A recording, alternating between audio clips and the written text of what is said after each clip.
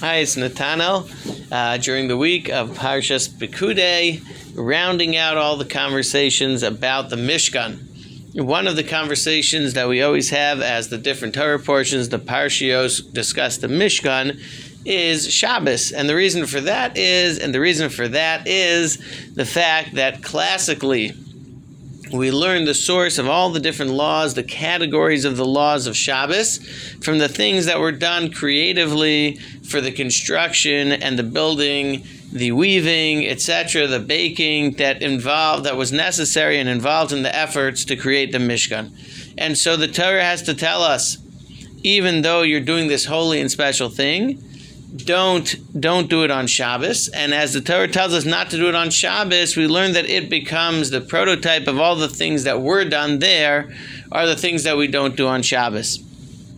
Now, in the discussions of Shabbos, and I think we've touched on this a little bit in our recordings, there is always a discussion about the fact that the world needs a pause, and it's a great time to take a rest for us, for the land, for the work, for the labor, etc., etc.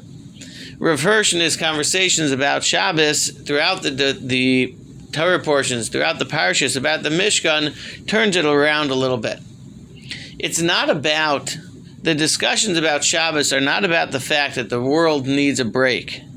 It's about the fact that we need a break. And what does it mean that we need a break? We need to pause and remember that Hashem is the creator of the world, that Hashem is the one who moves us through society, that Hashem is the one who will decide our success, and Hashem is the one who takes care of us, that we don't have control over nature, we don't have control over what happens in society. The Shabbos is for us, for me and for you, to appreciate, to pause, not because the world needs a break, but because we need a break. We need a break to refocus, to re-look at what are our values and what's the way that we look at the world.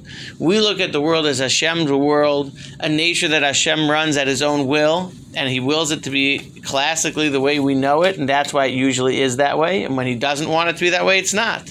And society functions and works the way it does, because that's the way Hashem willed it, and if we don't stop and pause and realize I'm not doing it, let the world go without me doing anything, that I could forget and think that I'm the one who runs the world. And Shabbos forces us, in our commitment to Shabbos, we stop, and Shabbos is all about me and about you, and about our remembering the values of the fact that Hashem created and runs the world, manages it in exactly the way He wants at all times. Really special and important message for us to remember constantly.